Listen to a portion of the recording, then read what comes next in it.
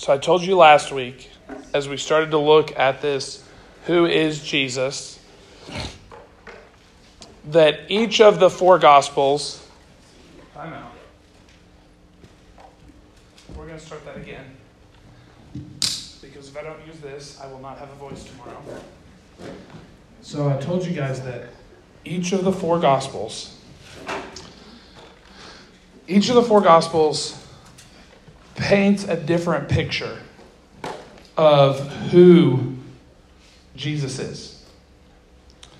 And last week we looked at Jesus is man, right? Jesus is a man. And we looked at not only the historical proof, but more importantly, the biblical proof from the book of Luke that Jesus is a man, or was a man.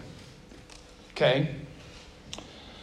So today we're going to look at what comes from the book of Mark. And the book of Mark is the shortest of the four Gospels. And I'm hoping tonight, for your sake, maybe for my voice's sake, that this will be the shortest of the lessons that I teach in this series. But before we dive in to really the structure of Mark and how it proves the idea we're going to look at tonight, I want to first take you to the book of John, specifically John 13. And we see probably the best individual picture of the topic we're going to talk about tonight. So last week we looked at this really striking moment when Jesus turned to his disciples and said, "Who do you say I am?" You guys remember we talked about that? He turned to them and he asked them that question, really put them on the spot. But what we're going to look at today is probably an equally surprising moment. And it's when Jesus washes the feet of the disciples. So I'm going to read to you guys from John 13, starting in verse 1, so that we can see this whole story. It says, "It was just before the Passover feast. Jesus knew that the time had come for him to leave this world and go to the Father. Having loved his own who were in the world, he now showed them the full extent of his love. The evening meal was being served, and the devil had already prompted Judas Iscariot, son of Simon, to betray Jesus. Jesus knew that the Father had put all things under his power, and that he had come from God and was returning to God. So that he got up from the meal, took off his outer clothing, wrapped a towel around his waist, and after that he poured water into a basin and began to wash his disciples' feet, drying them with the towel that he wrapped around him. He came to Simon Peter, who said, 'Lord, are you going to wash my feet?'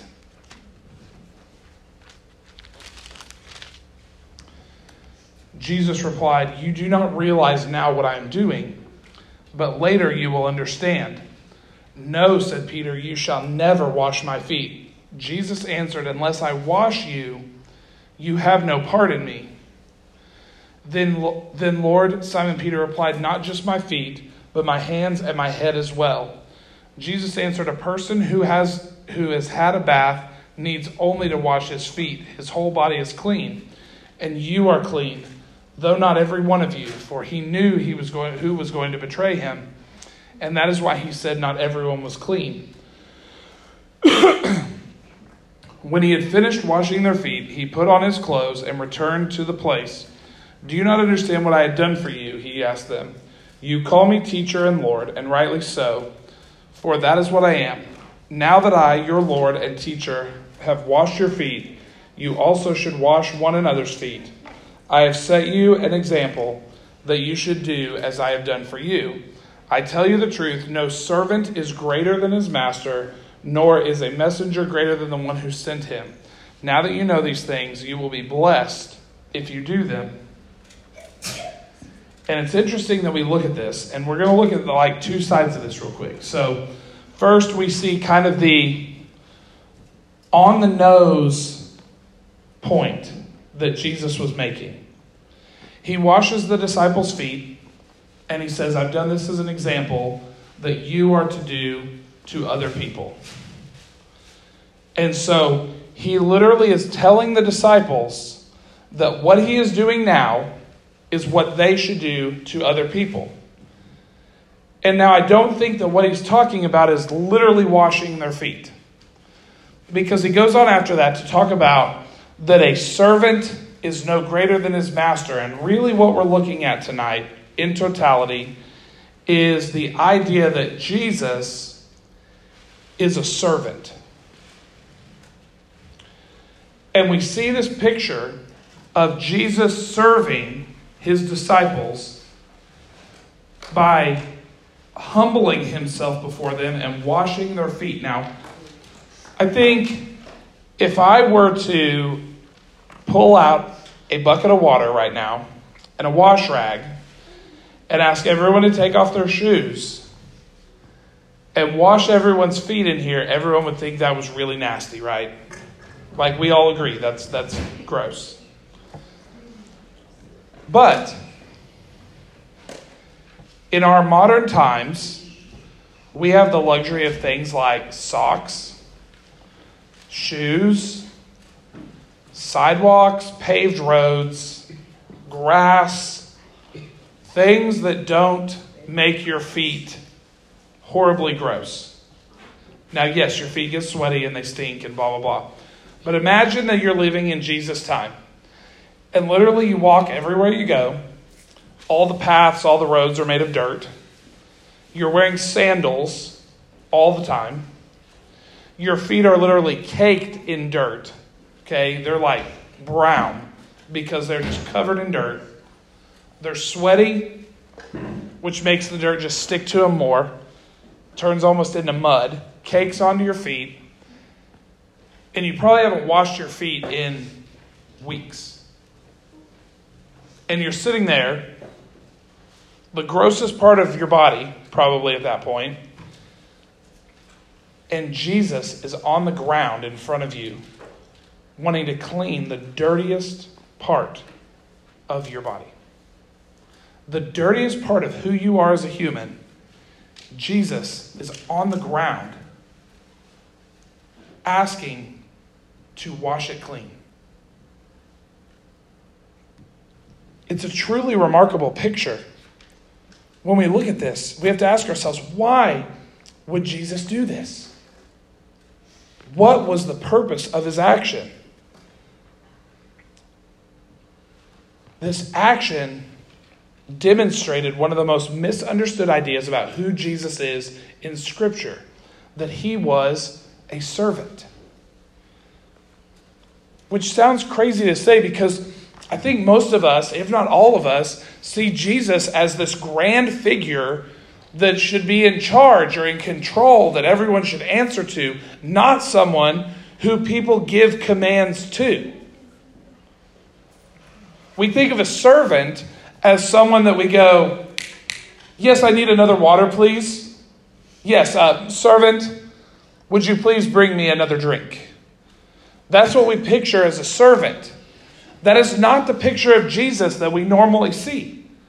We don't picture Jesus as someone who we just snap our fingers and he just does whatever we want. We see Jesus as the one in charge. So it's weird to look at Jesus as a servant. And I think that's why he had to do something so big as to wash the disciples' feet, was for them to fully understand that Jesus is a servant. But we look at the book of Mark.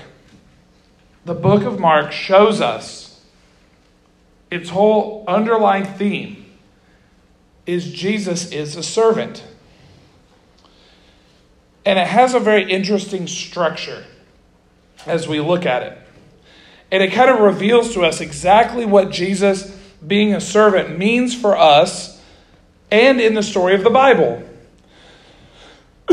So the first half of the book almost seems to want to keep the fact that, and we're going to talk about this later, Jesus is Messiah is the word I'm going to say right now. It just means that he is Lord. But we're going to talk about that in a later week, okay? Spoiler alert. But for tonight, just understand that I'm going to be saying Jesus is claiming to be the Messiah, okay? Jesus the human is claiming to be the Messiah. Okay, so we're going to assume, just for tonight, we'll prove it later, that Jesus is the Messiah. Okay, so when we look at the book of Mark, it almost seems for the first half of the book that Jesus wants to keep the fact that he claims to be the Messiah a secret. You look at Mark 1:25, Mark 1:34, Mark 3:11 and 12, Mark 5:7.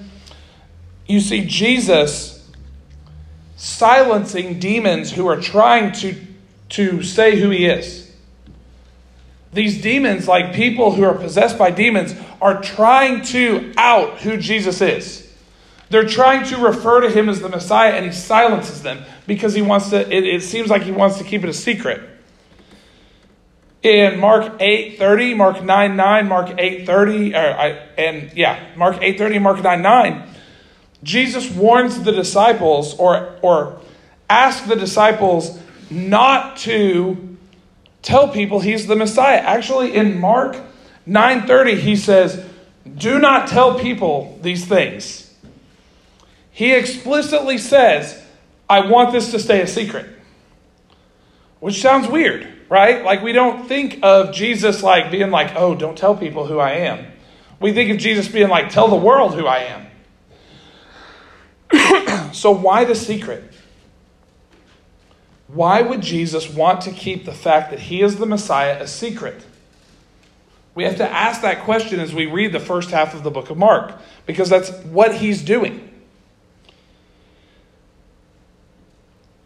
And we see in Mark 8:31 and 32 that the secret is because the Messiah that Jesus is and the Messiah that Jesus came to be is not the Messiah that the Israelites expected him to be. The Israelites, the Jewish people, expected the Messiah to be a warrior who would come from God, defeat the Roman Empire who had taken over Jerusalem and Israel, and reestablish God's kingdom on earth. That's what they thought the Messiah was going to come do. Jesus knew that if people thought or knew that he was the Messiah, that they would expect something of him that was not why he came to earth. They would expect him to fight for them in a physical way. But the reason Jesus came to earth was to fight for us in a spiritual way. Jesus' secrecy in the first half of the book of Mark was to tone down the expectations for the Messiah, so that he could redefine the true role of the Messiah, of Jesus, as a servant.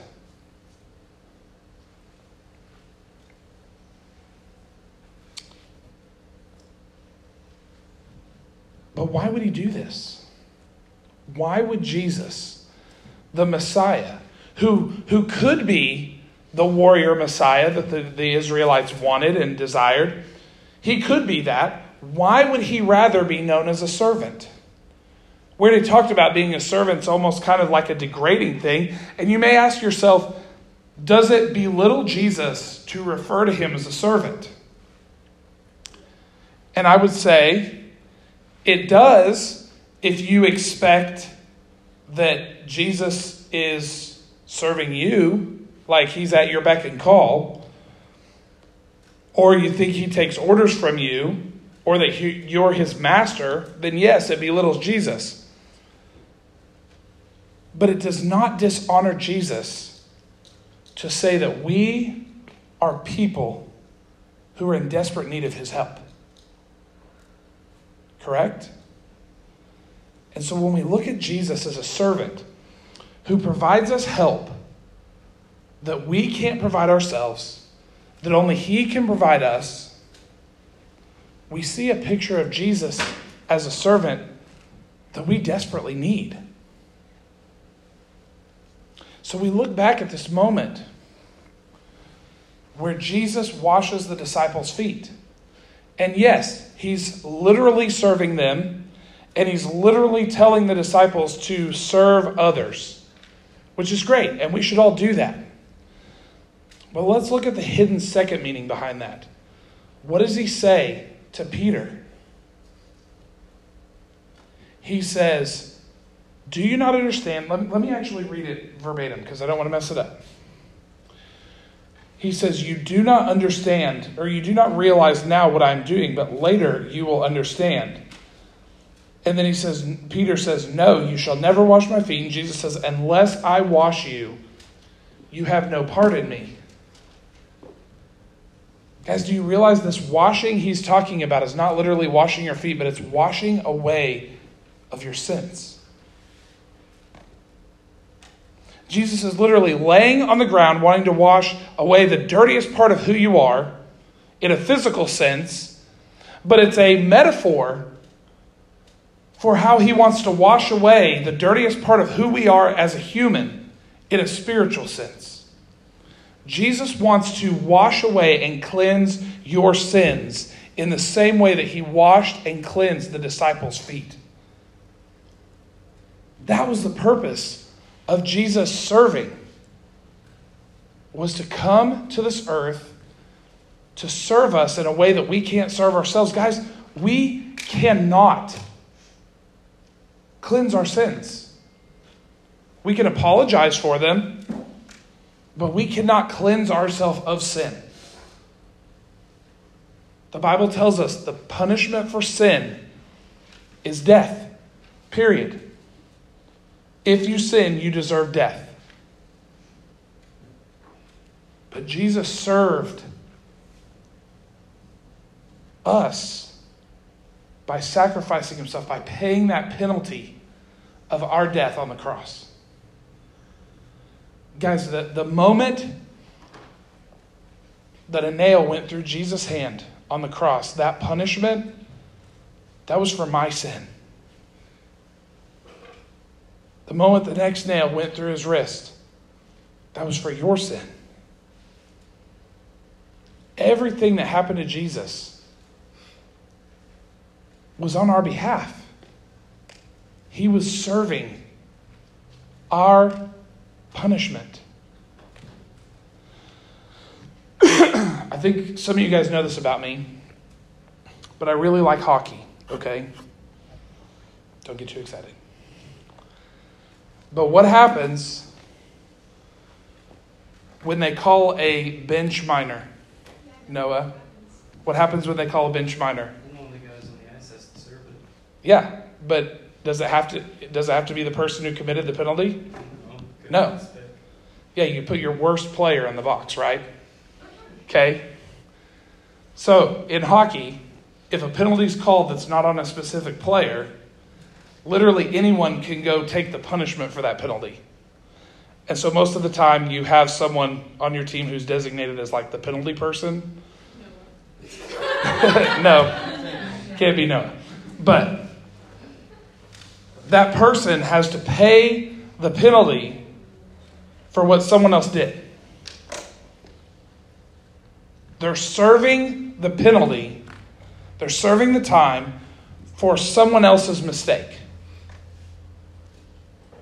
And when we look at what the Bible teaches and what the book of Mark shows us, it shows us that Jesus was a servant, not just in a physical sense. Yes, Jesus went around his time on earth. He walked around and he healed people. He took care of people. He protected people. He loved people. He served them physically and emotionally in that way.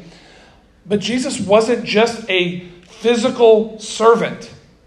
Jesus was a spiritual servant. He served our spiritual penalty on the cross. Guys, we're going to get into more of this in the next couple of weeks about who Jesus is. But it is important that we understand no matter what you believe about Jesus, that you can look at the Bible and you can see that one, he was a man. That was what we talked about last week. He was actually a man who lived. And two, what he did with his life was he went around and he served people. That's what he did. So we've covered that he's a man and that he's a servant. And we'll get into something a little more intense next week as this series continues to build about who Jesus is. But I'm going to pray for you guys and we're going to be done for tonight, okay? God, I thank you so much for tonight. I thank you for these students. But ultimately, God, I thank you so much for Jesus being a servant. For him being a person, a God that came down to this earth and that served the punishment for our sin. God, we can't thank you enough for that. We can't praise you enough. The songs we sing, the things we do, the life we live can never be enough to say thank you for that sacrifice, God. God, but I pray that you just burden our hearts to give our all, to sing our loudest, to praise you the best that we can, to thank you for that sacrifice. God, we love you. We pray that you just continue to speak to us as we study this series, and we pray all this in Jesus' name. Amen.